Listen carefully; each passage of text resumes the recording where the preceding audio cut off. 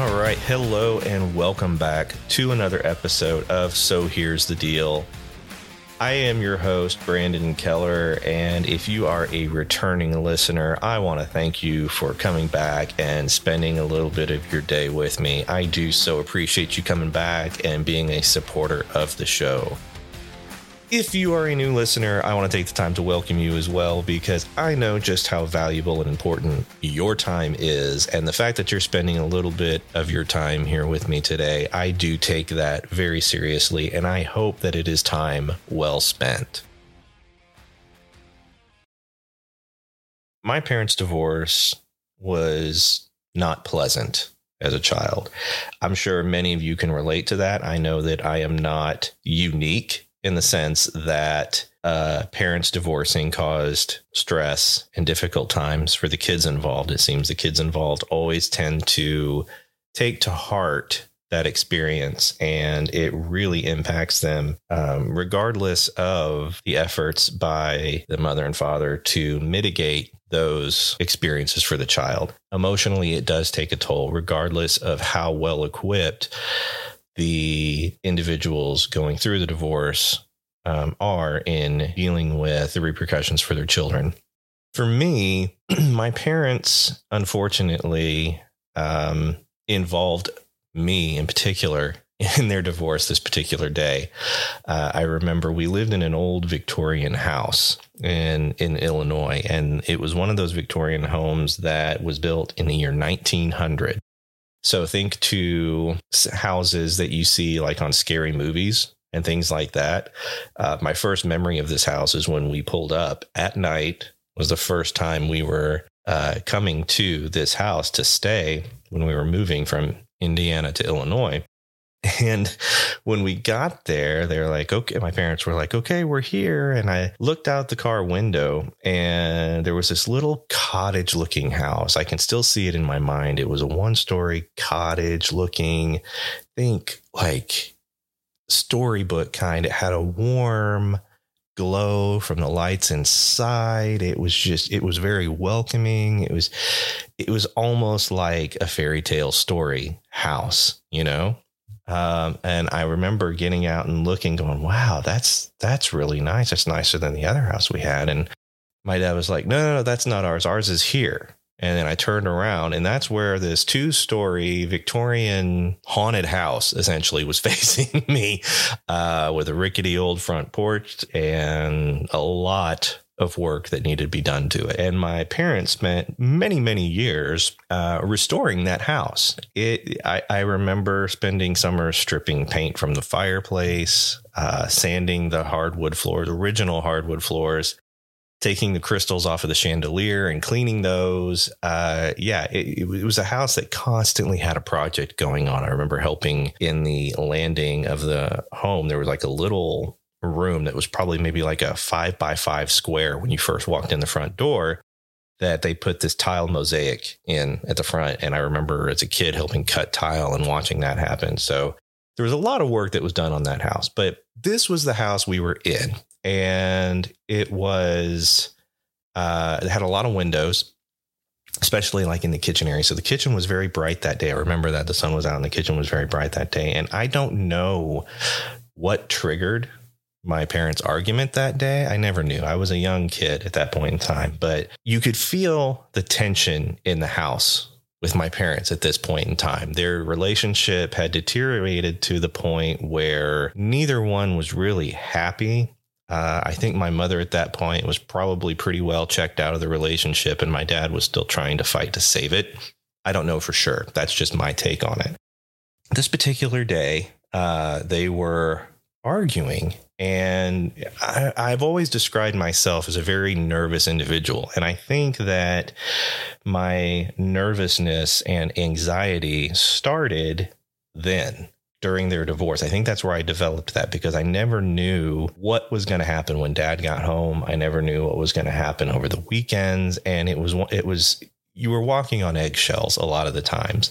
Sure, we had good times as well, but there was always that tension in the house. You never knew what was going to happen. And so this particular day, was just like every other. It was another day of just that nervous pit in my stomach. And then when things started to go wrong, they really went wrong. And my parents were just going after it one way or another. And I remember being in the dining room and they were arguing and yelling. And I always stuck close to my mother whenever I was young when the arguing happened. I wanted to hear what was going on because I was terrified my mother would just leave and disappear on me. And so I always kind of stuck close to her and kind of watched the interaction between the two of them.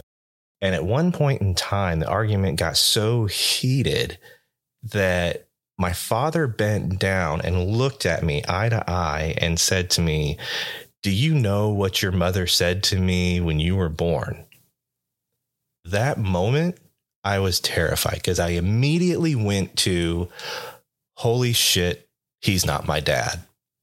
And my mom got upset and was yelling at him for bringing me into it and that he shouldn't have said that and how dare he. At that point, my anxiety got so bad that I knew I was going to be sick. I ran to the kitchen, which was the closest room from the dining room. I ran into the kitchen and threw up in the kitchen sink. I was standing there just throwing up. And of course, my mom rushes to my side and is helping wash off my face and trying to get a rag and clean me up. And I'm still hovered over the sink and I'm just like, oh God, I'm going to throw up again. And it's just nasty, right? And my dad rushes over to my right side and he's got his hand on my back and he's like, "I'm so sorry, son. I didn't mean to do this. I'm so sorry." And I'm telling him, "It's okay. It's okay." And I'm like holding back another wretch, to throw up. And my mom is just yelling at him to leave me alone and blah, blah, blah. The whole purpose of that story is I wanted to give you some insight into where my anxiety came from. All my life, I struggled with, like I said, being a nervous individual and having anxiety and just that constant nervous, sick feeling in your stomach that literally makes me ill. Sometimes that feeling of the anxiety just continued to grow over the years. Now, I remember a time when I was younger after my parents' divorce, that there was a time where my brother and sister had come to Texas to visit my dad. It was the first time we ever traveled to Texas after he moved here after my parents' divorce. And we spent the summer, or a couple weeks during the summer with him here. I think it was like 2 weeks we spent during the summer with him here. And of course, he had to work during the week. And so while he was gone to work, we stayed at home and, watched TV, put together puzzles, things like that. And back then, we always, I don't know why, my family always had a subscription to Reader's Digest. It was usually always in the bathroom, but for some reason on that particular summer day, the copy of Reader's Digest was on the coffee table in the living room where I was watching TV. And so I picked up that Reader's Digest because on the cover that talked about an article on how to deal with anxiety. And being someone who struggled with anxiety, I was interested. I thought, okay, here we go. This is going to be great. Now, I wish I could find that episode. I have done multiple Google searches to try and find this particular article, and I will continue to do so. And if I ever find it, I will link it to this episode so you can see the article yourself. But in that article, it gave some of the worst advice I have ever gotten in dealing with anxiety. Do you ever feel like life is just one big messy situation? Yeah, we've all been there. But here's the deal. On our podcast, So Here's the Deal, we're all about sharing stories and learning from each other to clean up our personal and emotional relationships. But you know what else? Our physical environment plays a crucial role in our overall well-being. When our surroundings are clean and organized, our minds can rest easy and our stress levels stay low. That's where Devere Chemical comes in. Devere Chemical provides top-notch cleaning solutions to keep your home, office, or business sparkling clean and sanitized. They understand that a clean space protects your mental sanity and safeguards your family, friends, and customers. So, If you're ready to take control of your environment and create a sanctuary for yourself, head over to DeVere Chemicals website today. They have a wide range of products to meet all your cleaning needs. Trust me, you won't be disappointed. Remember, life is messy, but with DeVere Chemical, you'll be equipped to handle whatever comes your way. Visit DeVere Chemicals website at deverechemical.com and start cleaning up your world today. Because when it comes to finding balance and peace of mind, sometimes all you need is a clean slate. DeVere Chemical, the key to a cleaner life. So I have the Reader's Digest and I sit down on the couch and I'm thumbing through it as quickly as I can to find where that article starts. And in that article, it starts talking about how their life has all these triggers for anxiety and how you can manage them and avoid the triggers for anxiety. It was a lot about avoidance. And then as you got to the end of the article, it had this piece of advice that was just horrible for somebody like me. And the piece of advice was this. It was, imagine that there is a telephone and that the telephone is ringing and that you tell yourself the phone is ringing, but I don't have to answer it. It can just ring. So for me, I sat there and thought, what kind of bullshit is this? I mean, I'm going to sit here and listen to it ring and ring and ring. What if it's important? What if somebody on the other line needs to get in touch with my mom, or something happened with my family or one of my sisters or siblings or what have you? You know, it made no sense to me. Why wouldn't I answer the phone? And that advice of just the phone is ringing, but you don't have to pick it up. That thought gave me anxiety. It was the worst advice I could ever remember thinking. And so in the previous episode that I have recorded and published called Psychobabble Bullshit, I talk about how I used to think that self-help books and self-help and counseling and therapy was just psychobabble bullshit and that it wouldn't work for me. And the big reason as to why I thought that was because of this Reader's Digest article, because this article gave the absolute worst advice for somebody like me who struggles with very serious anxiety. So the advice was horrible for someone like me because I was extremely young when I read it. So I will give them that. And I didn't know at the time that I was too young to really understand what the article was trying to convey and to put that theory into action, to not take it so literally. I focused on literally a phone ringing and not answering it. And that wasn't really, I know now, that really wasn't what they were trying to convey. What they were trying to convey is that even though this may seem like something, an event in your life that is urgent and requires your immediate attention, that more often than not, things that we think are urgent and critical are not, and that we can actually give ourselves some grace and allow ourselves time to process what happened before having to come up with a plan of action to deal with whatever it is that ringing phone represents. I know that now, but as a child, I didn't. And so I equated that as just horrible advice because I couldn't really understand what they were trying to convey with that advice. So I jokingly say it's horrible advice. It's really not bad advice now when I think about it. But at the time, it was horrible because I couldn't. And I guess that's why, kids generally don't read Reader's Digest. And I should have stuck with, comic books and things of that nature.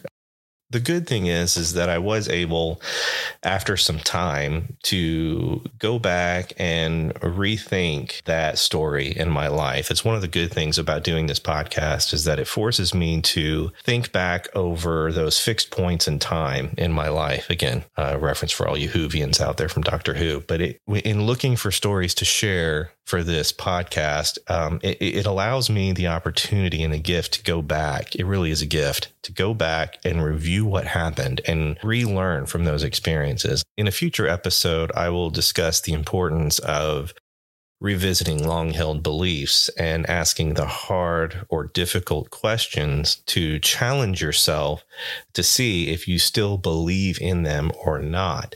it's something that is an exercise that I do quite often now in developing stories for this podcast. And it has been truly a gift for me because I've been able to go back and look at things that happened in my life through a different lens, so to speak. Even though it's still my life, I'm able to look at it now through the lens of somebody who has some life experience under his belt and who has gained some tools in how to process and think about those events that have happened in my life and the events that are currently happening in my life, and to process them in a more healthy way. And that is something that is really phenomenal.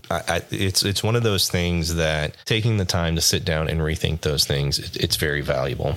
And I will be talking about in a future episode. And in regards to anxiety, it's something that I still struggle with today. It's something that I do, in full disclosure, I do take medication for it because it's something that everybody deals with and for different reasons. And it can be as simple as, just a chemical imbalance. And everybody's made differently. And if taking a pill in the morning helps me to feel more able and capable to deal with life, then yeah, I'm all for it. I think it's a positive thing.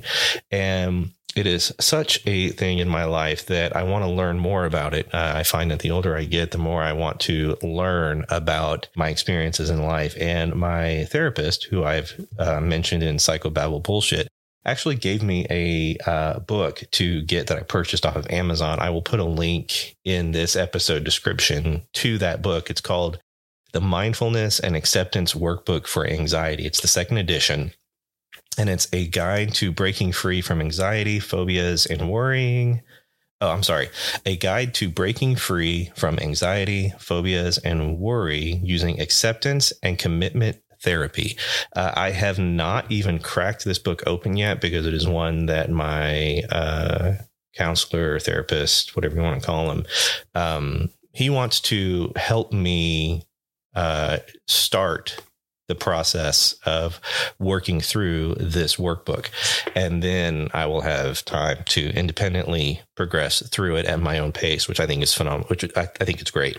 So, I'll put a link to that in there. Again, I can't say yes or no whether it is a good book or not, but it's one that I will be working through and I'm sure will come up in the future. But for now, I'm going to say thank you for allowing me to take up a little bit of your time today while you listen to this. And I hope that you enjoyed it and that you gained something from the story about anxiety as well. And that is going to be all for this episode. I want to again thank you for sharing a little bit of your time with me today. I know we're all busy and your time is valuable, and I do very much appreciate you spending some of it with me today. So thank you all again.